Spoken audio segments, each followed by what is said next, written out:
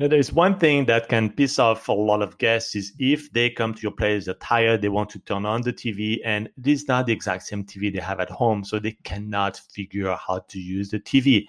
Maybe it's a different source. Maybe the previous guest actually changed the source or just changed the configs. And if it's an internet TV, it can be even worse. They could have removed the network it's connected to.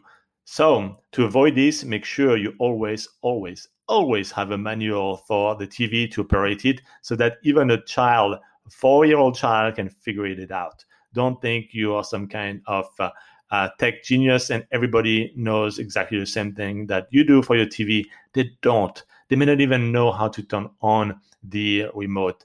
So the TV with the remote. So, I've had one guest coming to one of my property and the internet was not working. And guess what he did? Not even call us. He called a technician to operate and change the modem and the router in my property without my authorization.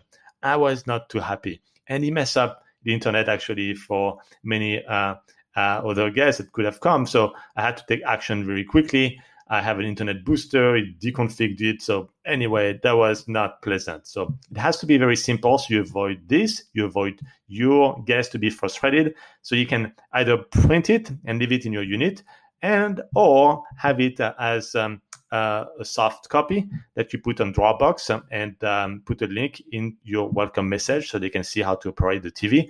I recommend you have both so that you make sure that they learn how to use the TV properly.